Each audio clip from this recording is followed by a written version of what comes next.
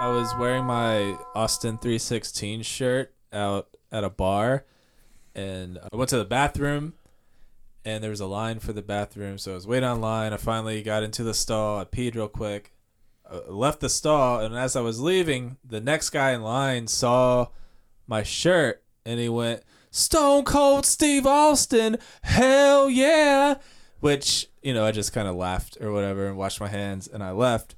But to the other 10 people in line who did not see my shirt, it seemed like this dude's pee routine was to kick open a stall door, go, "Stone Cold Steve Austin, hell yeah," and then start raising hell all over the toilets. I mean, which would make him my favorite person ever.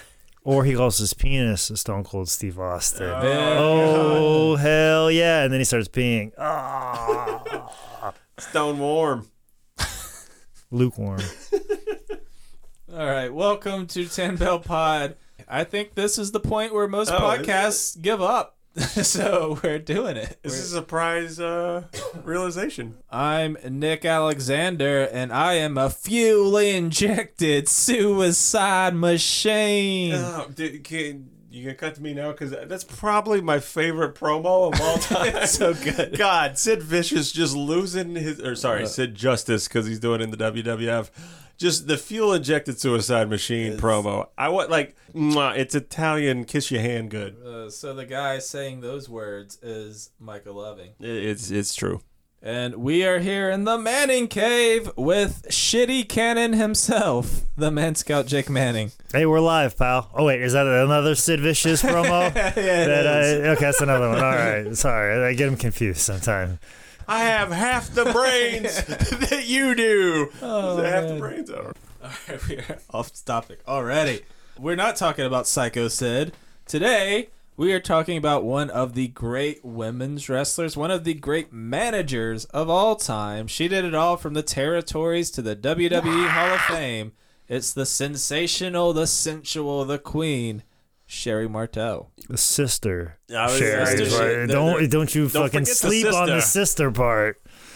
Yeah. So Sherri Russell was born February 8th, 1958 in Birmingham, Alabama. Growing up, Sherri loved playing basketball, and she competed in track just like me. I am Sherri Martel. Surprise. But did you do the high jump and the 50-yard dash like Sherri Martel did? I did the high jump, the long jump, and the 200 dash. Oh, so it was 150. There's no 150. No, I said I meant to say 50. I think I said 50. There's no 50.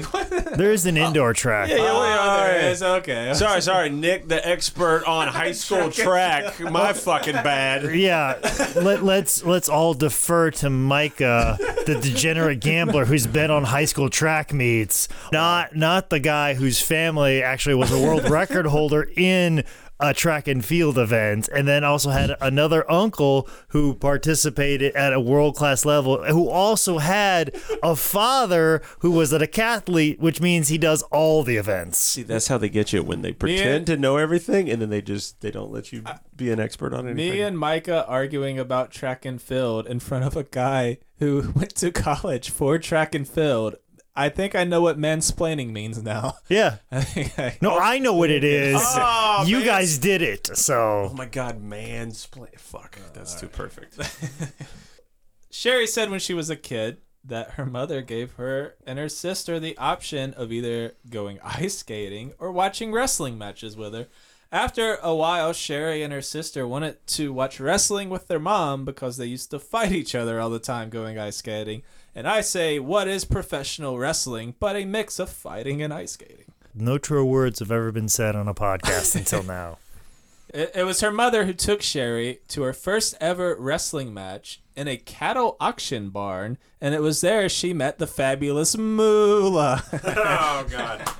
Can we, I don't know. like sometimes you got to comment on bad jokes, but sometimes you just got to like delete them from fucking human history. You have no idea how much I laughed about that in my house. Every day I check this. Yeah, but okay, we might not know that, but we know how much Spencer stared at you thinking, this is the guy? This is the fucking guy? This silence is everyone unsubscribing from our podcast. Yeah. Jake was trying to say something and he's given up. All those times Spencer's like, Nick, you should do more stand-up. And then he told that joke and she goes, maybe you should do less. Moolah. All right. Sherry said that after seeing live wrestling, the seed was planted and she wanted to become a wrestler.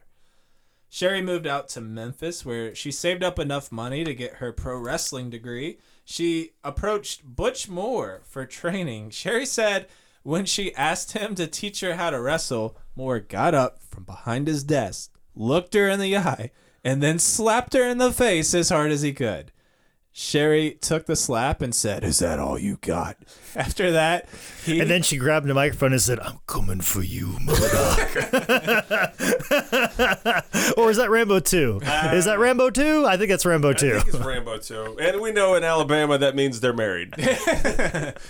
So after she took the slap, he signed her up and trained her, and goddamn, that is an aggressive business strategy. It's like I'm gonna be the fucking Inoki of the South. How many times did he get sued before he found like 2 people to train?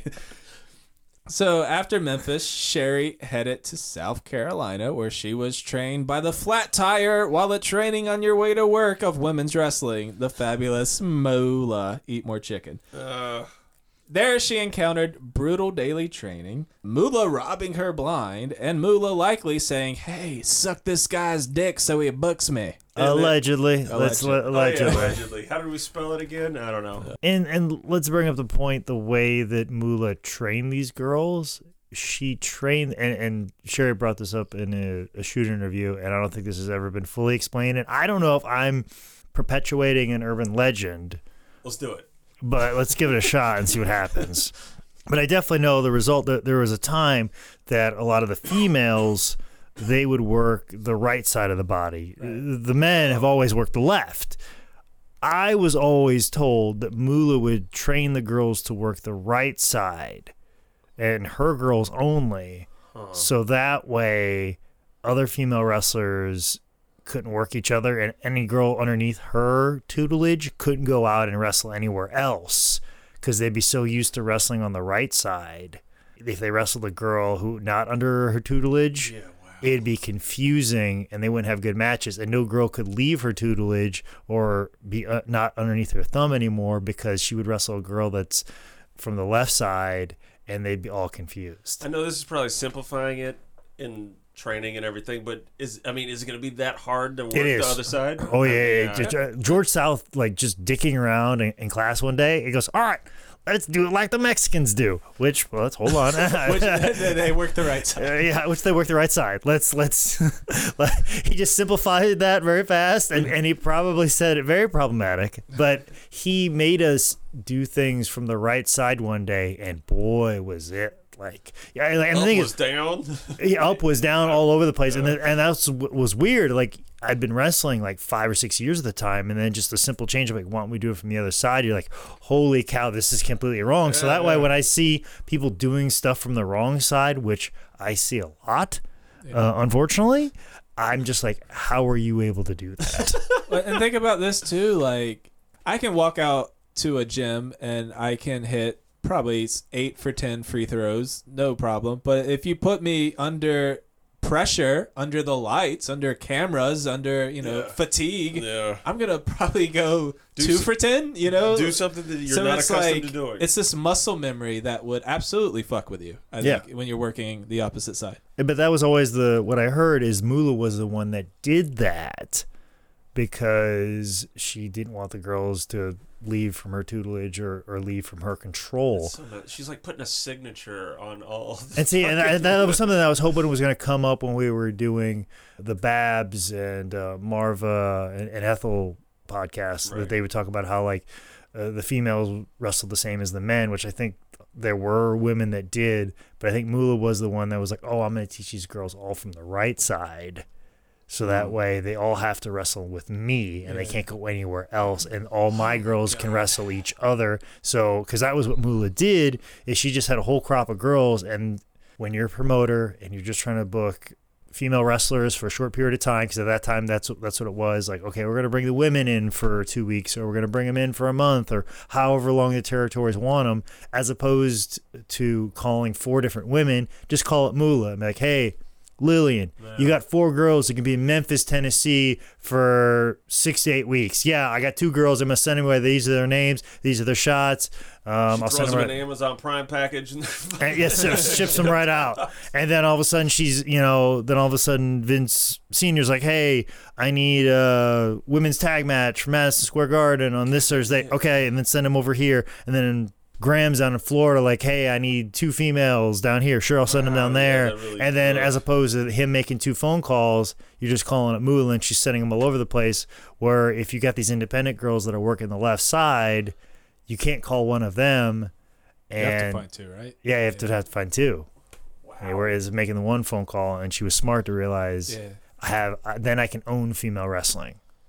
And that's basically how... they refer to her as that's a shrewd businesswoman.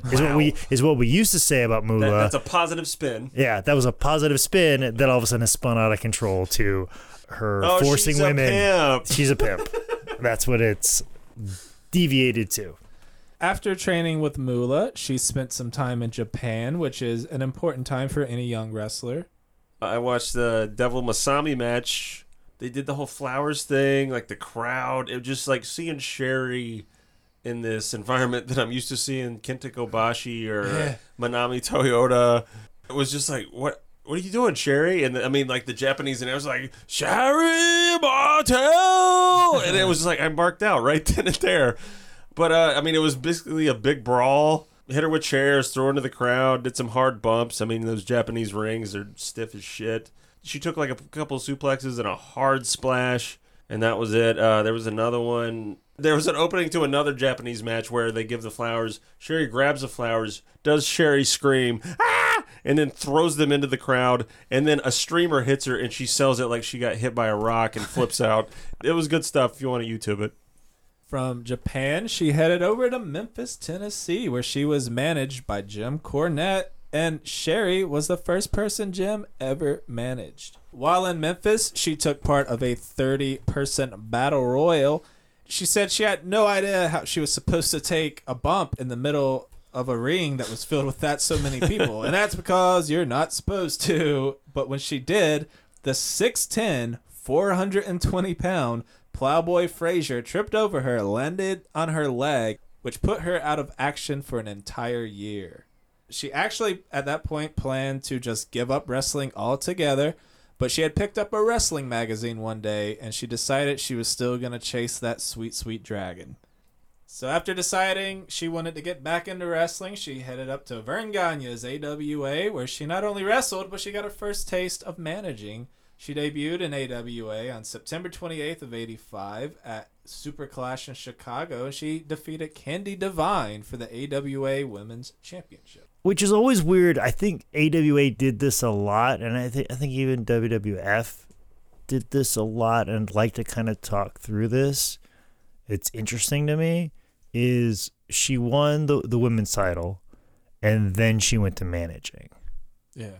It seems backwards in a sense, because later she'd do, and I know a couple other people, I think Medusa won the AWA title, and then she was exclusively managing Kurt Hennig. Yeah. For a while. Like that's a common theme that happens a lot in this area, where I think it's just like you look at it like a career of Trish Stratus. She starts off managing, and then she eventually would become a wrestler. So it's weird to me that here you have this fantastic female wrestler. Let's put the belt on her. Okay, she's really great, awesome. We're really happy with her title run. Let's make her a manager and have her never wrestle again. Do you think that's because right off the bat it would make her legit, and I guess through the eyes of 80s wrestling promoters, worthy to manage these men? I'm thinking that's what it is. Like, let's give this guy some credibility, because now former AWA Women's Champion, is now managing them. So I think in kind of a sense it does that, and I think that's what they're going for. Like, oh, not winning the title is your ceiling, but being the second to a man is, which is very, you know, I just want to make that point because it's a trend that I've noticed a couple of times over in some other researches, and I just want to point that out, that I find that odd. Like I get some girl, okay, she's training, but we want to put her on the show. Let's have her manage for a while, and then we'll work her into some matches, and if she gets better, she'll start having regular, and that's usually how the progression usually always goes. But for whatever reason, it's backwards here. Yeah. And maybe that's exactly why. Yeah. I think just from Sherry, early great heel stuff that she did, she beats Candy Divine, splashes her, she wins the belt, she immediately grabs the belt and starts beating Candy Divine in the head with it.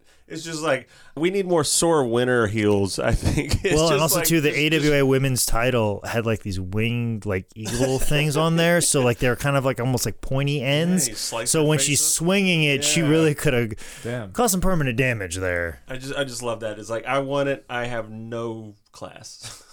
She'd trade the belt with Candy, winning it a total of 3 times. While in AWA, it was apparently the living legend Larry Zbyszko who not only encouraged her to stay in the wrestling business, but told her she'd be an awesome manager. And she credits managing Buddy Rose and Doug Sommers for helping her along with her wrestling promos and wrestling psychology. And let's do a little bit of rewind here. When she was under Moolah's camp and control, for lack of a better word, she actually did a spot with Buddy Rose prior to AWA. If the timeline tracks correctly, if I got all my timeline in my head correct, Buddy Rose used to do this thing where he had rosebuds, where it was just these attractive valets that would take off his robe. Everybody loves Citizen Kane. Yeah, because he was Playboy Buddy Rose, so he'd have these rosebuds come out with him, and what they would do is they would take usually female wrestlers that were in that weekend for whatever reason, and they would be like one of the multitude valets that would come to the ring with Buddy Rose, and Sherry Martel was one of those rosebuds for Buddy Rose's early 80s, maybe even late 70s run in WWF in Madison Square Garden. And I actually found a picture of Sherry Martel being with Playboy Buddy Rose in the ring, taking off the robe. Sherry is winning titles. She's getting in-ring experience, managing experience. She's starting to make her name for herself. And that's when she met former AWA wrestler, now turned WWF commentator and Hollywood hotshot, Jesse Ventura. Jesse asked Sherry if she wanted to work for Vince. And a few months later, Blackjack Lanza left her a message to call Vince. And after putting in her 2 weeks with Vern, she'd head up to New York and work for the WWF. Which was crazy because Sherry said that she turned down a 2-year deal, which was just $500 per week. For AWA. For AWA. To be clear. But I mean, that's the way Vern was. He was very tight with money. Also, too, the AWA territory ran a little bit differently. The summer months were slower. Like, they didn't have a lot of shows, if any, at all. Because it's in Minneapolis, and I bet people are doing other shit because it's warm outside. Mm-hmm.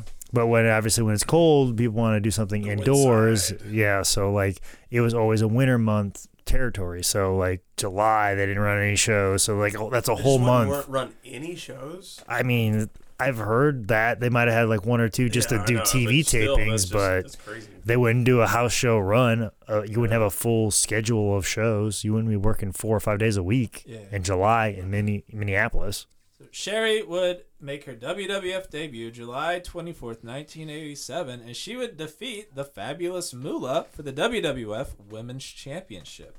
And this match is kind of awkward because it's like, why is this young lady beating up her chain-smoking aunt? I'm sure she has a lot of wrong opinions about the war, but either way, walking into the WWF and beating Moolah it's kind of a push for Sherry right off the bat, especially since Moolah is an evil humanoid alien bent on galactic domination who, after escaping the space dumpster the great sage Zordon put her in, she was able to hold the women's title for 1,000 years.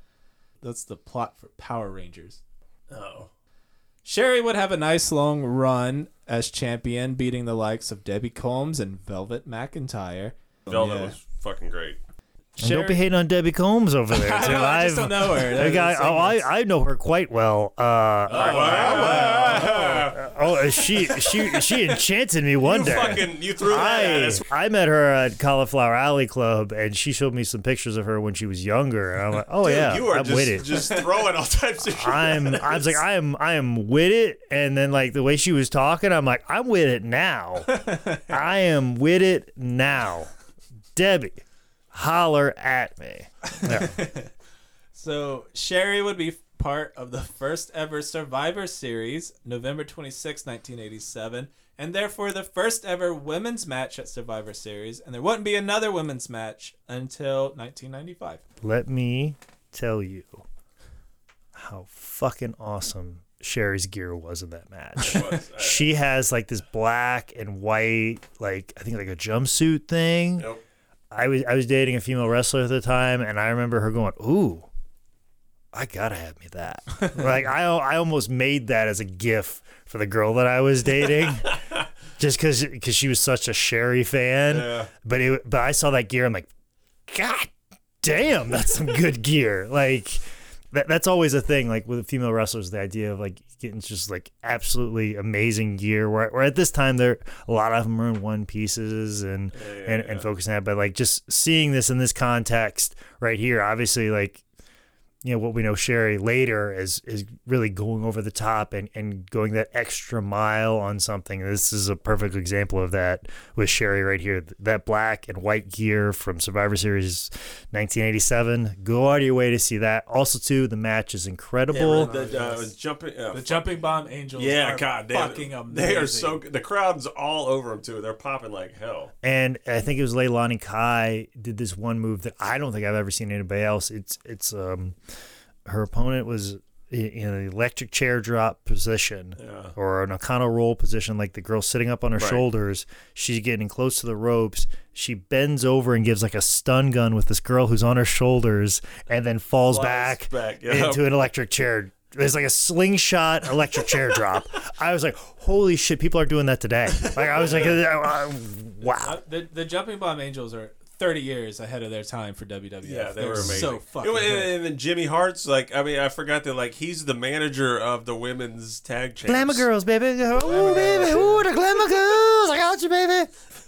In this match, Sherry would get beat with a pinning combination by Velvet McIntyre, and I believe that would that would set up a house show run between the two. Yeah. And the Jumping Bomb Angels eventually get the win for Moolah's team. Because if they didn't get any food that night. Yeah.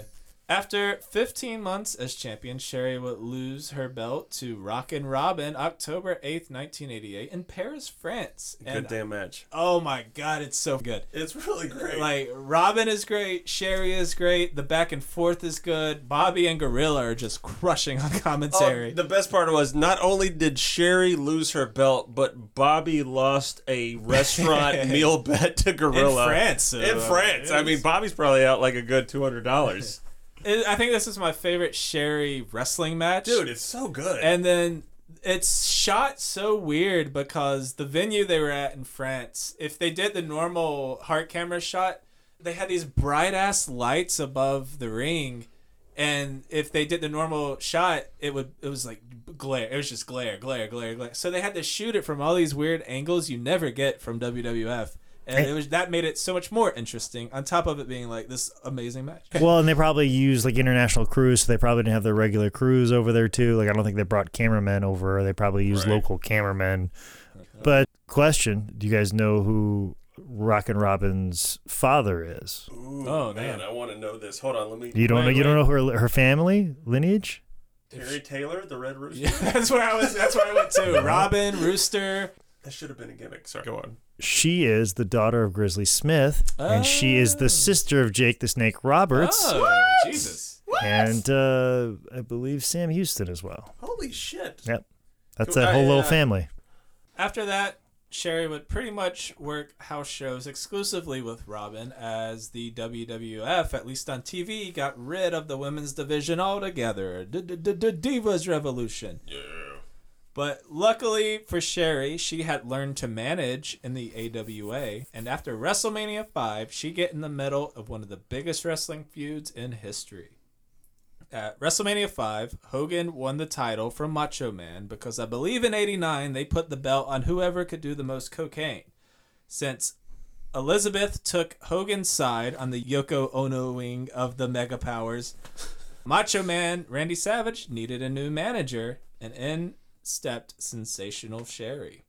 And Sherry was a great manager. She kept all the focus on the wrestler while at the same time enhancing and adding to any situation or promo thrown at her. And since she was a great wrestler, she could bump her ass off as a manager. Yeah. She was intense, she was loud, and she was awesome. Especially all of those when Macho Man had to tag with Zeus and the promos that they had to cut for that cage match and her climbing around. Like, that's just go out of your way to watch it. It's incredible. Also, please look up the Arsenio Hall episode that they both appeared on.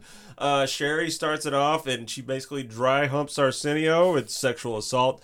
But then Zeus comes out and they go above and beyond what I think it turns into for just promoting a pay-per-view. Zeus, like, scares people off the set. The cameraman's shitting his pants. They do the whole shaky cam thing.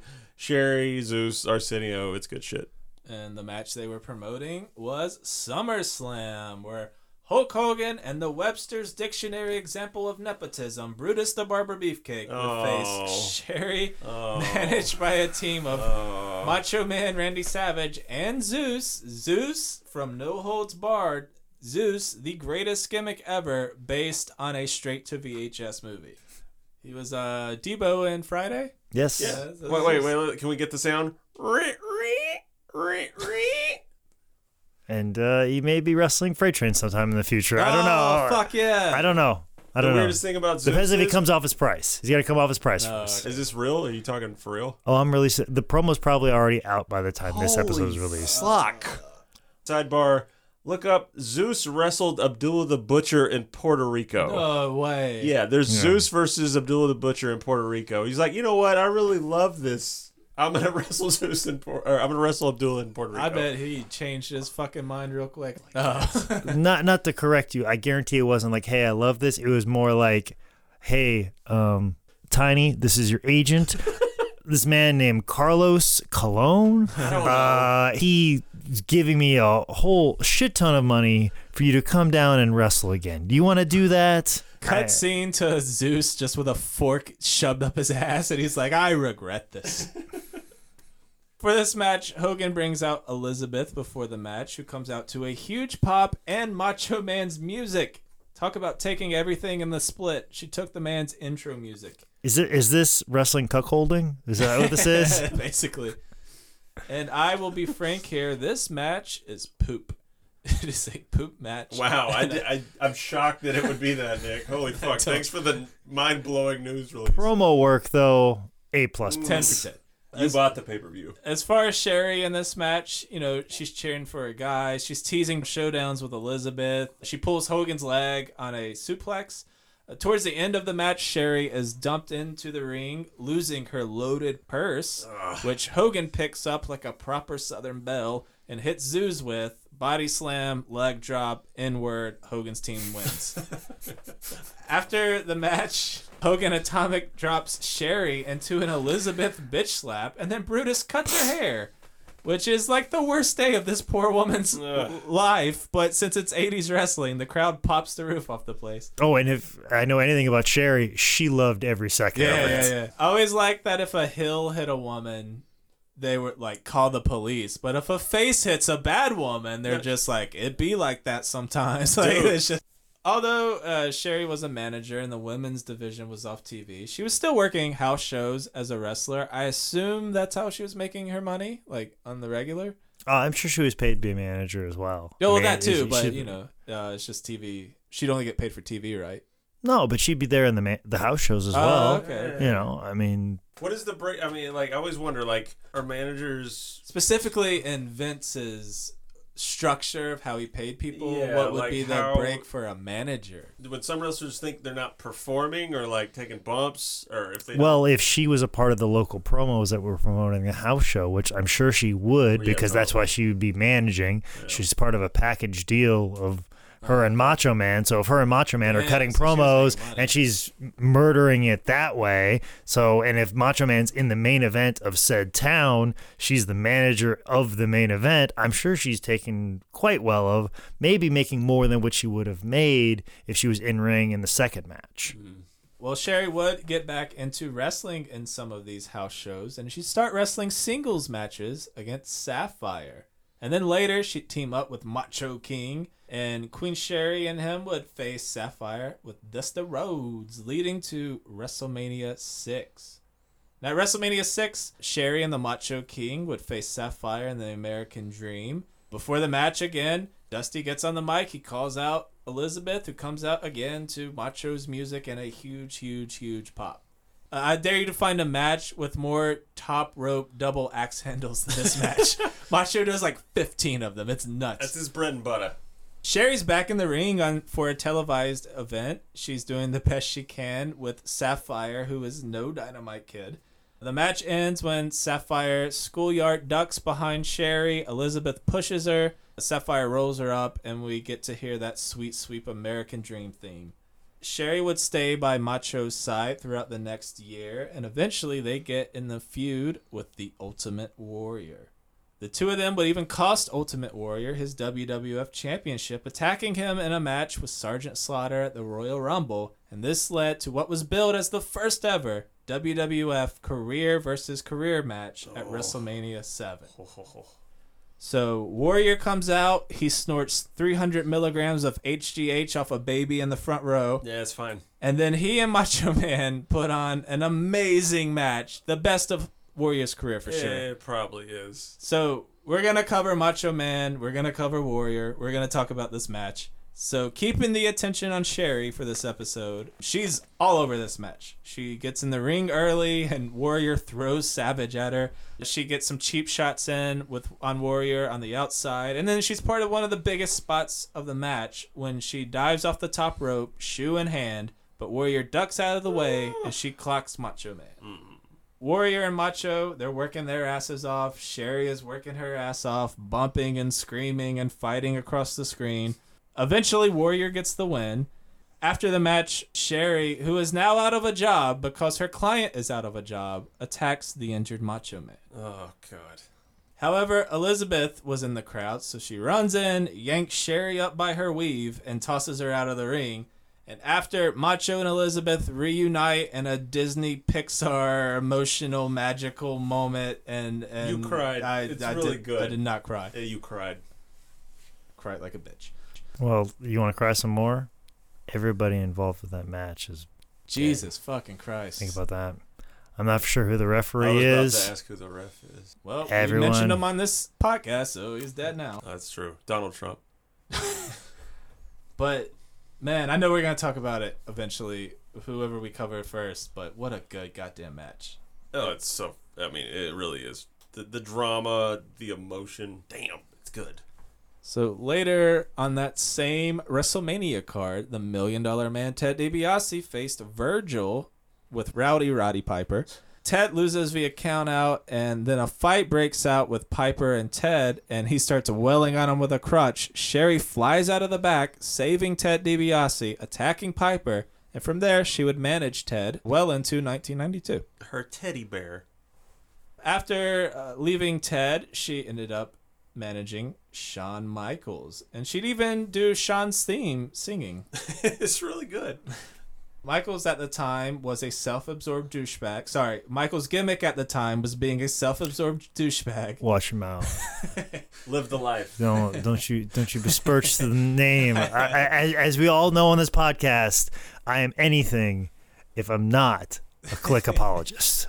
So, as part of Shawn's gimmick, he would admire himself before and during matches in a mirror. But before a match, Shawn's ex-partner, Marty Jannetty, would hop out of the crowd wearing a shirt with playing cards on it that just he he attacks Shawn and grabs the mirror from Sherry. And when Marty swung it at Shawn, he pulled Sherry in front of him, and goddamn, he clocked the shit she out of bumped her. Yeah, bumping. As Marty Jannetty has such a bad history with reflective surfaces, he's not doing cocaine off of. Oh. After being hit with the mirror, Sherry was completely off TV until the 1993 Royal Rumble when Shawn faced Marty. Sherry would be in a neutral corner for the match, but eventually get into the ring. She swung at Shawn with her shoe, but Shawn ducks. She hits Marty. HBK hits a super kick and wins. I listened to a shoot from Marty about this match, and apparently Vince thought this match was so bad, Marty Jannetty got fired over it. So him and Shawn had been working out this match at house shows and just burning the building down every night, just killing it. However, last second, they shoved Sherry into this match, which threw off the pacing and the spots and the flow and apparently made it awful. Shawn blamed it all on Marty, saying he was drunk, so Vince fired him. And that would awkwardly end the angle between the three of them. I kind of believe that second one. Kind of what I know about Marty. That seems more that one. And that's why we never got Marty versus Shawn at a WrestleMania. Oh, man. So next, Sherry would team up with Tatanka, who would face Shawn Michaels at WrestleMania 9, which led to Shawn Michaels having a new manager, Luna Vachon. Luna would attack Sherry at WrestleMania 9, setting up what should have been an epic feud. We talked about this on our Luna Vachon episode, and it really sucks it didn't get this proper ending between two of the greatest women's wrestlers of this or any era. It was just house shows and like Wrestling Challenge or something. Yeah, it was bad. It didn't get a proper ending because Sherry would soon be fired for doing too many drugs. Which she openly admits and she's sorry for, and that's what's so amazing about the promo. Yeah, she just owns up to everything about drugs. Roughly, her comment on her drug use is saying it cost her a great job, friendships too, and at the time, she believed that drugs made her a better performer. She was unable to see what everyone else was seeing, and at the time, she was stubborn, she was a rebel, and she didn't care what she did. After her WWF release, she had a short stop in Smoky Mountain Wrestling, reuniting with her old pal Jim Cornette. Which is not Smoky Mountain, but it might as well be because Sonny shows up in the match. But there's an NWA match at this point that's on YouTube where it's Jim Cornette versus Sherry Martel, and the stipulation is it's a spanking match, and if you lose the match, you get spanked. I don't want to spoil it, but Jim Cornette loses, but then somehow holds Sherry down and spanks her, and we don't get to see Cornette getting spanked. It's total bullshit. I'm not saying anything. I'm still... So in 93, Sherry dropped by ECW, where she managed Shane Douglas. Oh, and know what else she did in ECW? She, and I don't know exactly what happened. I don't think it like ever translated to a match, but she did like this angle, and I think it was to build to a match. And it was like this shoot angle thing. It was with Medusa. And it was at this fan convention. And this was on ECW TV. Yeah. And when I was dating a female wrestler that loved Sherry, and I was telling her about this, and she goes, I've never heard of this before. I'm like, well, I got to go to the office and get the DVD of this. I got to show you this. And basically it was this fan convention. It was one of those, I think, I'm trying to remember what the guy's name was. It was the same promoter that booked Kerry Von Erich in one of his last matches, and like he wore a mask and pretended he was someone else, and the guy would always book Lawler. I'm drawing a blank on who that guy is, but it was this big fan convention, and it had Medusa there, and Medusa at the time was with Greg the Hammer Valentine, and they filmed this whole thing where Medusa was sitting down at like this, and it was like in a hotel lobby, and like fans were kind of around, and they both had microphones. And I can't remember if Sherry walked in or what it was, but these two women were sitting in like these chairs that are obviously like a hotel like lobby area outside of like a ballroom, whatever, and they're talking. And Sherry was like talking shit about Medusa and like, oh yeah, like you're real good, Medusa. Yeah, you really come a long way and stuff like that. Yeah, you really, you hadn't done much in the States. You know, I've been with WWF. Like, I've been to WrestleMania before. Medusa, I guess you did some stuff in Japan, and I guess people are pretty excited about that. I don't know. And he goes, I know you're a big deal over there, but you want to know why you're a big deal over there? That's because all the women are beep. And I've disputed this with the girl I was dating at the time, because I'm pretty sure they're saying the whole reason that you're so big over there is because all the women fuck all the men over there. She's like, no, I think she said that all the women are fucking each other over there, because that's also a thing over there, that some of the Japanese female wrestlers, they're not allowed to date anybody. So you have all these women, they're usually living and around each other. Deal with what they got. Yes, it comes like a situation, and they fall for each other, and they become attracted to each other because they're all fit, athletic, good looking, all understand each other's circumstances, and everybody has needs in a certain sense, and that. But I always felt that I thought I heard the words "the fucking on the men," because I do know that some female wrestlers did hook up with some of the male wrestlers as well, but it could go either way. But I just, like I said, the only reason you were successful because everybody was fucking everybody over there, and I just love that they put that on TV. You know, it's a shoot when the beep is beep. Yeah. It's long. Exactly. It was like a long beep, and keep in mind, like, this ECW at this time was, I mean, I think they might have still been using Don Morocco and Jimmy Snuka at this period of time. Like, this is Eastern Championship Wrestling. This is like before it's like hardcore. Before Douglas threw the belt down. Shit. Yeah, I mean, it's that type of stuff. Yeah. So, like, I always pointed as, like, this is when, like, it got really edgy. Yeah. So, like, Sherry was, like, at the forefront of making ECW edgy. And I always point to that, like, right there, because I remember going through all the tapes and converting them over to a digital format and looking through them, and they were all very much like I said, Don Morocco and Eddie Gilbert, and then all of a sudden Sherry pops up, and then this happens, and I'm like, Jesus Christ! Like, yeah, that's fuck, man. I haven't seen that. I gotta watch that. You should. I highly recommend it. So eventually, Sherry would wind up in WCW on the recommendation of Kevin Sullivan. Because Sullivan was in ECW at the time too, and he kind of pulled her from that, right? Yeah, because like Sullivan was coming in with, I think they were using the Headhunters and like Wing Canamera. That's when like Sullivan was like just fucking murdering, like, I think it was the Wing Canamera, like, in Smoky Mountain, and just fucking getting tied up in the woods and cutting like weird ass fucking promos, and then going to ECW and hitting somebody in the balls with fucking monkey wrenches and shit like that. God bless. Bringing over Hugh Morris and telling him to fucking do a moonsault in ECW, and Miguel Perez Jr., whatever fucking shit was going on there. Her original WCW plans were to manage Kevin and Dave Sullivan against Missy Hyatt and the Nasty Boys, but after Hyatt was fired in February of '94, they decided to go with no managers at all. There was some discussion for Sherry being a wrestler, but because of her drug use and her body breaking down a little bit, WCW decided against it. Also, WCW really didn't have a lot of female wrestlers anyways. Like, and that's a tough thing about this era. Is I don't know if like Moolah like stopped training women as much as possible. Like, she didn't have as many girls under her camp, and also too, whatever female talent out there was probably being allocated to the Glows and the other promotions that were out there, and there was enough girls out there that were getting suitable training that Moolah lost that stranglehold that she had over female wrestling. And when Moolah's pipeline kind of run to WWF and not WCW, so WCW never really had access to it, because Moolah, if she had anybody, would send it there. But then female wrestling was segmented because they'd have these all-female wrestling promotions. So, set on becoming a manager again, on April 23rd, 1994, Sherry made her debut on WCW Saturday Night under the name Sensuous Sherry.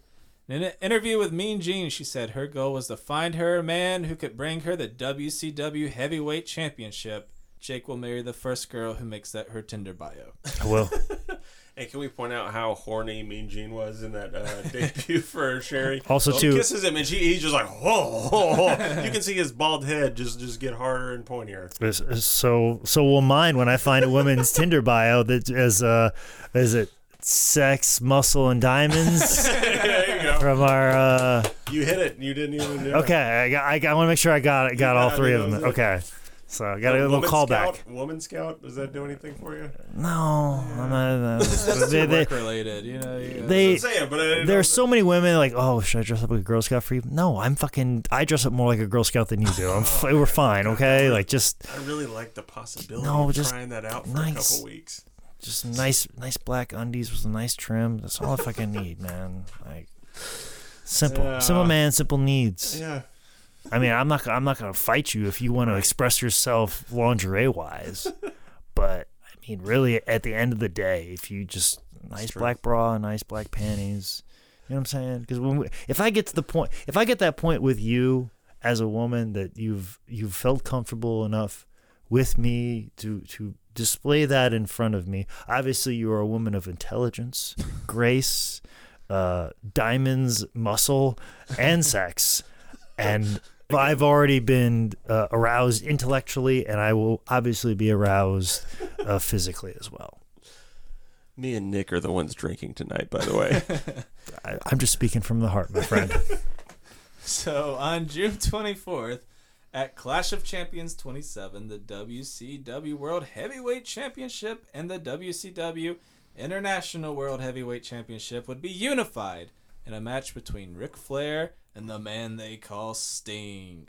Sherry walks out before the match starts to reveal that she has some Sting face paint on.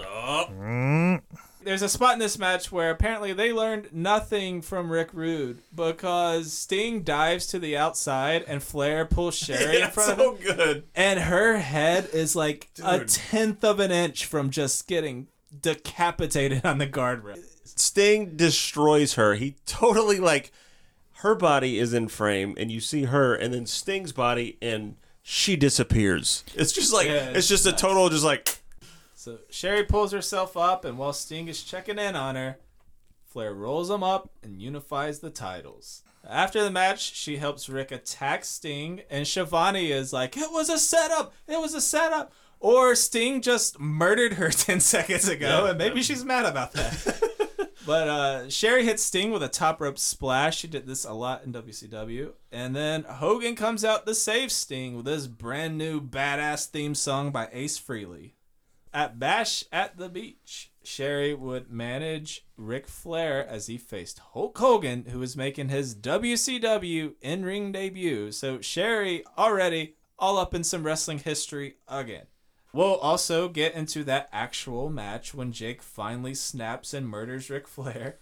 But Shaq comes out to present the new WCW title belt. Sorry, Jake just did a side glance look at me like, it's going to happen. What are you talking about? I would never. I have no motive. Your entire stand-up set is incriminating evidence. Shaq brings the new title belt out. Mr. T comes out with Hulk, proving he's not racist. In the pre-match, Michael Buffer compares this match to the moon landing. You want to know why? Because they're both a work brother. That's true. Eventually, Sherry throws Flair some brass knuckles before Mr. T drags her away. Flair decks Hogan, but he still kicks out. Hulk's up, comeback, leg drop, and new WCW heavyweight champion. It's just like every big wrestling celebrity. It would just cram it into one. Everything. So Sherry more or less wrap up her Flair managerial duties at 94's Halloween Havoc and Flair's rematch against Hulk Hogan in a steel cage career versus career match reffed by Mr. fucking T. It's a fun match. It's good. Fuck you. It's a fucking amazing match because of fucking Sherry fucking Martel and put some goddamn. You guys got that. Oh, fuck. Sherry is fucking unbelievable in this match. Hulk Hogan is Hulk Hogan, whatever. Nick. Ric Flair, nothing, my personal feelings aside. Ric Flair, regarded one of the best wrestlers of all time. Yeah.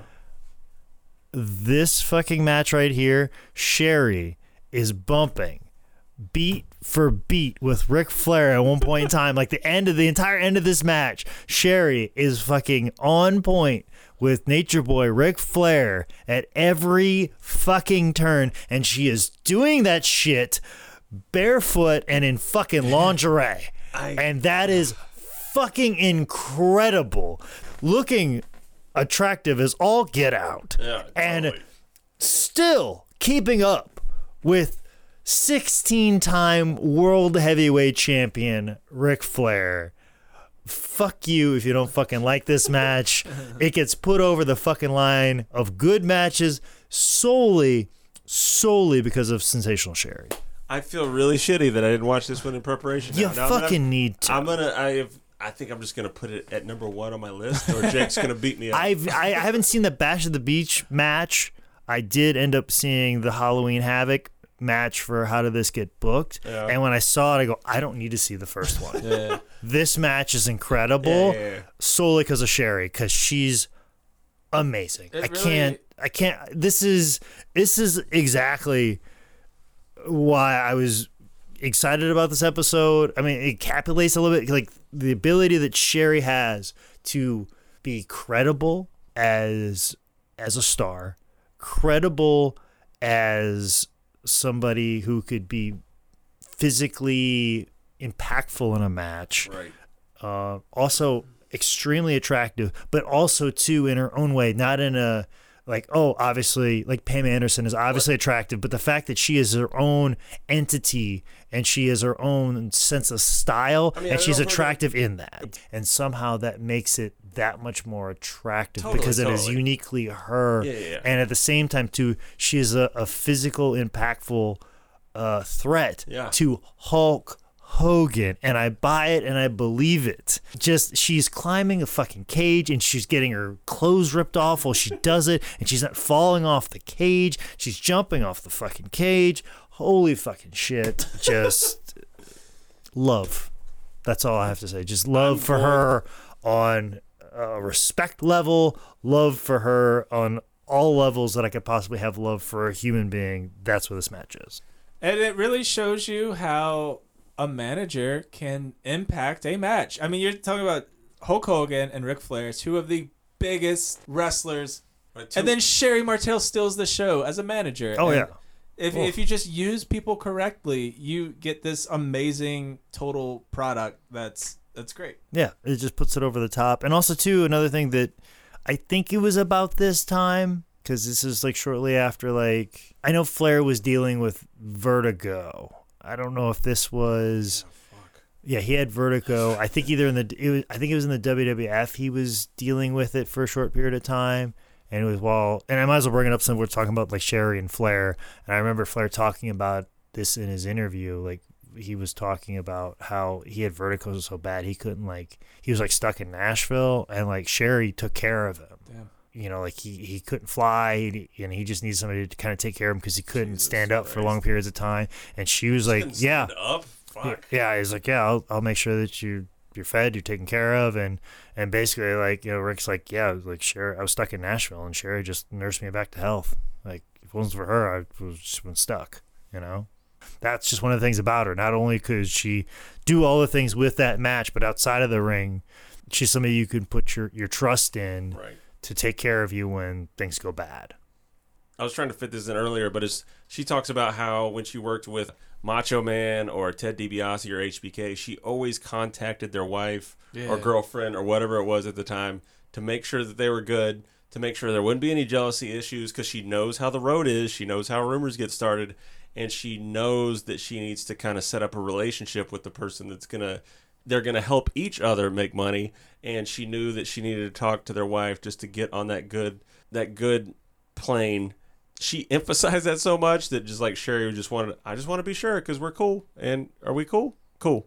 And that's the thing too, like if you reach out to that person and make that step, like, look, I'm going on my way to say this. I don't have to say this, but I want to make this very clear. I'm here to make money. I'm treating this as a business. I don't want you to think anything other. I don't want all those assumptions that you have. Yep. Put those aside, and this is what I'm here to do. Yep. Through everything I heard, Sherri is super loved. She had her demons. She had her problems with things. But at the end of the day, everyone vouches for her. Everyone loves her. Everyone respects her. And that's a hard thing to do in, 20, 30 years of pro wrestling. So after managing Flair, Sister Sherry would start managing Harlem Heat, sucker. God damn right she fucking did. This is the Sherry that I probably saw the most. Yeah. Like I it's all bits and pieces of me during the WWF days because it was very hard for me to watch it. But when I was watching wrestling consistently, the way that I regularly saw Sherry was her managing Harlem Heat. She said she loved being paired with Harlem Heat. She said they always had her back. She always had theirs. Booker T even gave her away at one of her weddings. She managed them to 7 WCW tag team titles. Guys, favorite Sherry managing Harlem Heat moments? My favorite Sherry memory of her managing Harlem Heat, I'm surprised you guys bring this up, is the Booker T promo. I was about to bring we're coming after you. Sir. And then she kind of laughs and pats him. Is that right? That's what I mean. Yeah. Is he, and you see Booker T's like, I screwed up royally. I mean, face palms with both hands. He's embarrassed. And the thing that I love the most is Sherry just puts her hand on Booker T's shoulder. Dude. In the moment where he feels the most embarrassed and ashamed, she's like, hey, you're still on TV. It's going to be okay. Just calm down. It's going to be okay. Just that calm, like that tells me everything you need to know about Sherry Martel. And somebody's worst moment, most embarrassing moment, how is she? She wasn't pulling away. She moved closer to a person. Yeah. And that's what I think of with her. And I remember doing a shoot interview with Stevie Ray and talking about Sherry. And they were talking about how like she was in the company, they didn't know how to use her, and they were talking about putting a manager with Harlem Heat, and they didn't know, and they kind of were like, oh, "Give us Sherry," and they were just thinking like, no other woman's gonna work unless it's a woman who you could believe could kick somebody's ass. And then she's got the Macho DiBiase HBK history, like. Yeah, she had all these main event guys, and Harlem Heat obviously was on the come up. So you put Sherry with Harlem Heat, that gives them instant credibility, and she did a tremendous amount for them for that. Because when I recognized Sherry and I saw her come out with these guys, and I go, "Oh, those Harlem Heat, man! I got to pay attention to them because Sherry Martel's with them and Sister Sherry, and that's real fire." Yeah, and when you see those three come out, like you believe that all three of them could kick your ass, and that's what you want. I think that's what made that package so perfect. Total badasses all the way through. With managing Harlem Heat, Sherry would get into a little love affair with Colonel Robert Parker until October of '96 when Harlem Heat fired him and Sherry had a match with him at World War III. And she beat that ass wearing a red dress. The best part of this match is Dusty Rhodes just marking the fuck out when she hits him with a flying clothesline. She's like, she clotheslined him! She clotheslined him! Oh my God, she clotheslined him! And then we just need to point out, I told Nick to watch this the other night, but it's so good. There's a Clash of Champions. Just look up Colonel Parker and Sherry wedding. They do the old Whitechapel roll up and get your wedding in Vegas. Colonel Parker has spent all his money at the casino, and he's out of money, so he can't even pay for the wedding. So then he tells Sherry, and then Sherry gets all mad, and then Medusa hops out of a RV or something, and then they start fighting. There's wedding cake everywhere. The best moment is where everybody starts slipping in the wedding cake, including Booker T. Everybody breaks kayfabe, and they just start laughing their fucking ass off. Like laughing. And it's just a fucking dumpster fire. I feel like everyone's drunk. Mean Gene is burying everyone at every opportunity he can. There's a line where Sherry goes in the back of the limo and Mean Gene does the old, I'm sure that's not the first time she's been in the back of a car. It's like, God damn, Mean Gene, what are you doing? Yeah, it's probably not the first time she's been in the back of a car. So Sherry continued managing Harlem Heat until July 7th, 1997 at a taping of Nitro when Sherry said she became bored, so she took 4 somas without eating anything before that. And while waiting on a meeting with Eric Bischoff, she took 4 more somas. So all she remembers is she was in Eric's office. She tilted her head back and slid down the wall right in front of her boss. So she was fired the next day, which happened to be her birthday. So after being fired by the 2 major companies at a time, Sherry would take some time off. She'd hit some random indies. Early in 99, she competed in a mixed tag match for Apocalypse Wrestling Federation. Ever. Where she got pinned by Missy Hyatt, which is weird because usually you hear stories about Missy Hyatt getting pinned. Am I right, fellas? You hackney fuck. Touche. Listen, if I'm doing that Missy Hyatt roast this fall, I'm not hiring you as a joke writer. Just because I was going to ask, but I'm Is that a now real thing? possibly. Oh man. Well, now I'm sad. In October 99, she appeared on Heroes of Wrestling, a pay-per-view where she managed Greg Valentine in a match against George Still. Heroes of Wrestling pops up in a lot of these. Do you know anything about it? Oh yeah, it was my 3rd episode of How Did This Get Booked. It is considered the worst pay-per-view of all time, and Where were those at? Oh, so it's one. It's just It's one just pay-per-view. one pay-per-view. Oh, and it pops up in everyone for just Oh the wait, is worst that moment. the Jake the Snake? Yeah, Jake the yeah, Snake yeah, masturbate. Jake the Snake. I got 22. That one, correct. In 2000, she'd have a couple of actual matches in WCW. The first, January 19th, on WCW Thunder, where she'd have a match against Medusa and lose. And on her final WCW appearance, she had a match with Mona, which she also lost. Which is Molly Holly, and she talked about how she was just blown away about how good Molly Holly was. She's like, "Oh man, this girl's good!" And spoke very highly of her. And I know what I know about Molly Holly. I'm sure she cherishes that comment for the rest of her life. Also, too, about that time, Sherry Martel was working for IW Mid-South, and she did a couple shots there with Ian Rotten. And also, too, some of the other people that were in the locker room about that time were Colt Cabana and CM Punk. And Colt shared this story before, in that when Sherry was in the locker room, like, she was always a blast and great to hang out with.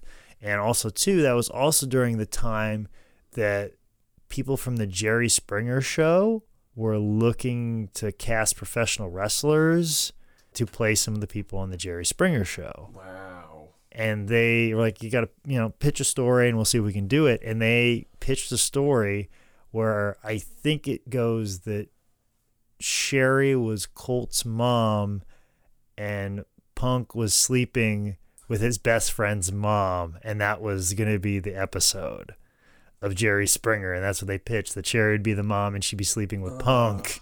Man, I wish this existed. Yeah. Holy shit. But I think they turned it down, or they realized that, oh, no, people would recognize who Sherry is and the jig would be up. But then imagine that later, 5 years, 10, or now, Yeah. that would it'd have 50 million views. No, it'd be the best thing ever. Yeah, it'd be insane. And I think if I remember the details of the story, I think that was one of the things. But yeah, there's a pretty cool match. I think Sherry wrestled Lexi Fife in an IWA Mid-South match. I think you should go out of your way and see that, because I think Lexi Fife is amazing. If I'm remembering this correctly, I'm pretty sure it's Lexi Fife versus Sherry Martel, because I think we talked about it when Lexi Fife's Diva Diaries that we recorded. So I think that's the match. The only thing I remember when I looking up, I can't remember who she wrestled, but I remember seeing that Sherry did a dog collar match and a false count anywhere match. It might have been with Lexi, but I just remember it was like, oh shit, she's in a dog collar match and a false count anywhere match, because like Ian's like, do some crazy shit. Yeah, because he just had that building and like, please set yourself on fire. Yeah, I don't know. Skip ahead to 2005. She made a WWE appearance. Shawn Michaels and Kurt Angle were building their feud to WrestleMania 21 when Kurt comes out to Shawn's music on a March 24th episode of SmackDown, followed by Sensational Sherry. Kurt would eventually do a parody of Shawn's music called Sexy Kurt, and I hate myself, but it was hilarious. However, the funny situation turns bad when Kurt put Sherry in an ankle lock, which she sells like a god. About a year later, she was inducted into the 2006 WWE Hall of Fame by Ted DiBiase. There's some douchebag in the crowd screaming the entire time because sometimes wrestling fans are assholes. But she looked great. She was having fun, kind of slipping in and out of character her whole speech. She buries Bischoff in front of Bischoff. And you just wish she would have used this money, this exposure to a new, younger crowd, and this opportunity to get her shit together. But tragically, later that year, Sherry Martel would work for TNA Wrestling. Oh. She did a quick backstage vignette offering her managerial services to the glorious Bobby Roode, and that would be her last ever television appearance. Sadly, on June 15th, 2007, Sherry Martel died at her mother's house in McCalla, Alabama. She was only 49 years old. The toxicology report stated that she had died of an overdose. Final thoughts on Sensational Sherry. I was actually lucky enough to meet Sherry Martel. It was extremely brief. It was at a show in Kingsport, Tennessee. She was writing to a show with Tom Pritchard, and she was managing on the show. And I remember Tom walking in the locker room and asked, like, "Hey, is everybody dressed?" And we're like, "Oh, yeah." And he goes, "I'm going to bring Sherry in." And I didn't know. I wasn't for sure. I didn't know Sherry was even on the show. Sherry, yeah. And then all of a sudden, here comes Sherry Martel. I'm like, oh my gosh, it's Sister Sherry. And I remember her going around to everybody in the locker room and introducing herself and doing this very simple and small thing that I try and do today, is where she would shake everybody's hand. And this is how it happened with me. I went over to shake her hand. And I go, "Hello, Sherry, my name is Jake." She goes, "Jake, pleasure to meet you." Just the fact that she said my name back, Yeah, right. you know, and it was very engaged, and it was very nice, and it was just very brief, and that's really the only interaction I ever had with her directly. But I know she was a big influence on a lot of female wrestlers that I know. I remember when she passed away, there was this 10-woman tag done in honor of her a few days after she passed. And I think like Allison Danger was in it, Sassy Steffi, Amber O'Neal, and maybe Chrissy Vane, and a couple other like indie girls that were kind of like locally. They did like this, I think it was like this 10-woman tag. I can't remember how many women are in it, but I remember they all wore black armbands in honoring of her. And I remember Amber O'Neal was very lucky enough to have a match with her on a Caroline Championship Wrestling show. And I remember her always talking about how much she loved Sherry and just that little interaction she had with her. She was talking about how cool and awesome she was, and you know, how much of an influence she was to her. And I dated a female wrestler that just spoke very highly of her. I remember we watched that Survivor Series 87 match, and just the whole time, like every time Sherry's doing something, like I remember my girlfriend at the time just going, "God, she's so good. She's so good. God, she's so good. God, she's so good." And even when I showed that shoot angle in ECW, or that angle where she's just like giving it to Medusa, you know, she's like, "Oh, she's so good. She's so good." And I think about like, oh, you know, the way female wrestling is treated today. You know, the way it's portrayed today, and just think about how proud she would be of that. And then I start thinking about, you know, like I described earlier, the way Sherry was. She could be a legitimate, physically impactful, emotionally impactful presence, but also too, she came off as strong, but she also had a sexiness about her that wasn't like, you know, like, oh, this is obviously what people's ideal images of sexy are. Yep. So sexy was something that, this is how I want to look. I want to have my hair this certain way. I want to put this glitter. I'll do my eye makeup this way. And people would refer to her as Scary Sherry, but it was like, no, I am beautiful because I look like this. Individuality. I think of like, you know, girls like Ruby Riott, Sienna, Allison Kay, Chelsea Green, even to my ex-girlfriend Sojo Bolt. I remember her having a cage match against Danny Davis, Nightmare Danny Davis, yeah. and Danny Davis used to paint his face and like a lightning bolt, and she did the same exact thing like that, and she was like, oh, any excuse to put face paint on would be like Sherry Martel, you know, like, right. and she was definitely a lot of things that she did, especially in Ohio Valley, very heavily influenced. But I think the big thing, to wrap this all up in a nice little bow and put this in a nice little package. To do research for this, I listened to the RF video shooting review for this, and I didn't have time to sit down and watch it on the High Spots Wrestling Network or watch the DVD of it. All I had time to do was convert the download file to an audio file and put it on my iPod for me to listen on my flight back from Connecticut this weekend. And of course, I put it on there, and I want to make sure that I had it, so I just kind of skipped to a random part in the middle of the shoot interview. And it was during a part where she was talking about how female wrestling wasn't respected during her time, and she talked about how all the men were thinking of all the women were trying to get with the men and trying to sleep with them. And she said women are not here to service men. They're here to achieve as much as they possibly can. And I just was like, this is just serendipitous that this is just the one part that I check on this whole interview, and just skips to this this one part, and I think it just sums up her perfectly, what she always fought for and hoped for, female professional wrestling. Sherry Martel was so good at literally everything wrestling. She was like the Mrs. Perfect, you know, like it doesn't matter what situation you stuck her in, she could work, she could manage, she could talk, she could enhance a moment, and then she could just straight up steal the show. It sucks to see someone with her mind and her ability and her experience to, you know, not be around today. Imagine her as a manager on screen, imagine her as a leader behind screen, you know, as a booker, as a writer, as a teacher, as a coach. I think it's one of the bigger losses for pro wrestling, especially the way things are going now. She was awesome. She was beautiful. She was intense. She was compelling, and she was sensational.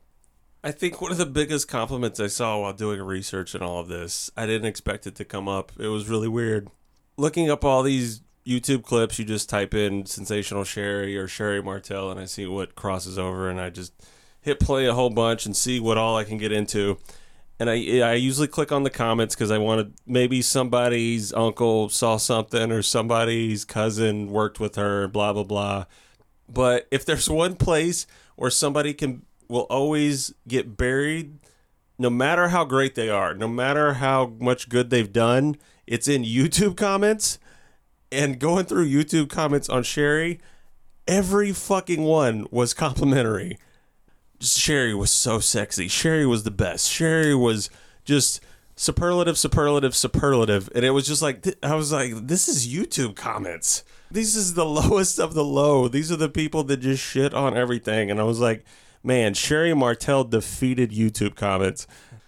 So Sherry's shoot really hit me hard. She had a very big heart. She understood how much she fucked up. She put everything on herself, which I think is what hurt so much. She didn't blame other people. She didn't put it on others. Sherry thought she was invincible. This is a quote that hit me. I saw all these women telling you what I'm telling you right now and saying, that is not going to be me. But you know what? It is.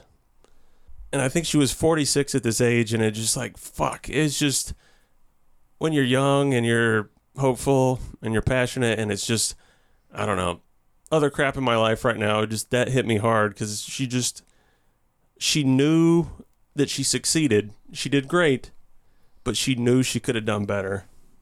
She was asked about what she could say to her fans. Sherry said, only thing I could say to the fans is thanks. Thanks for everything. And I hope that at every point of my career, I've brought you, each and every one of you, some type of happiness. I hope it was worth it. It was for me. If you enjoyed this episode, head over to our Patreon, where you can support this podcast like Juicy Juice used to support PBS programs. Patreon.com/10bellpod.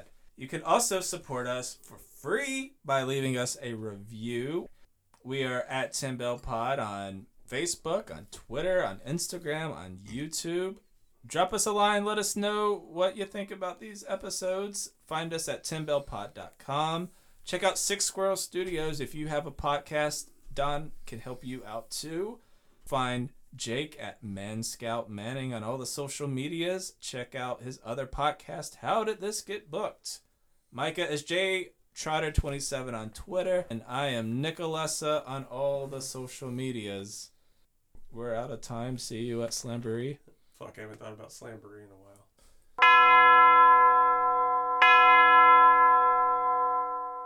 Hi, I'm the Nature Boy Rich Flair.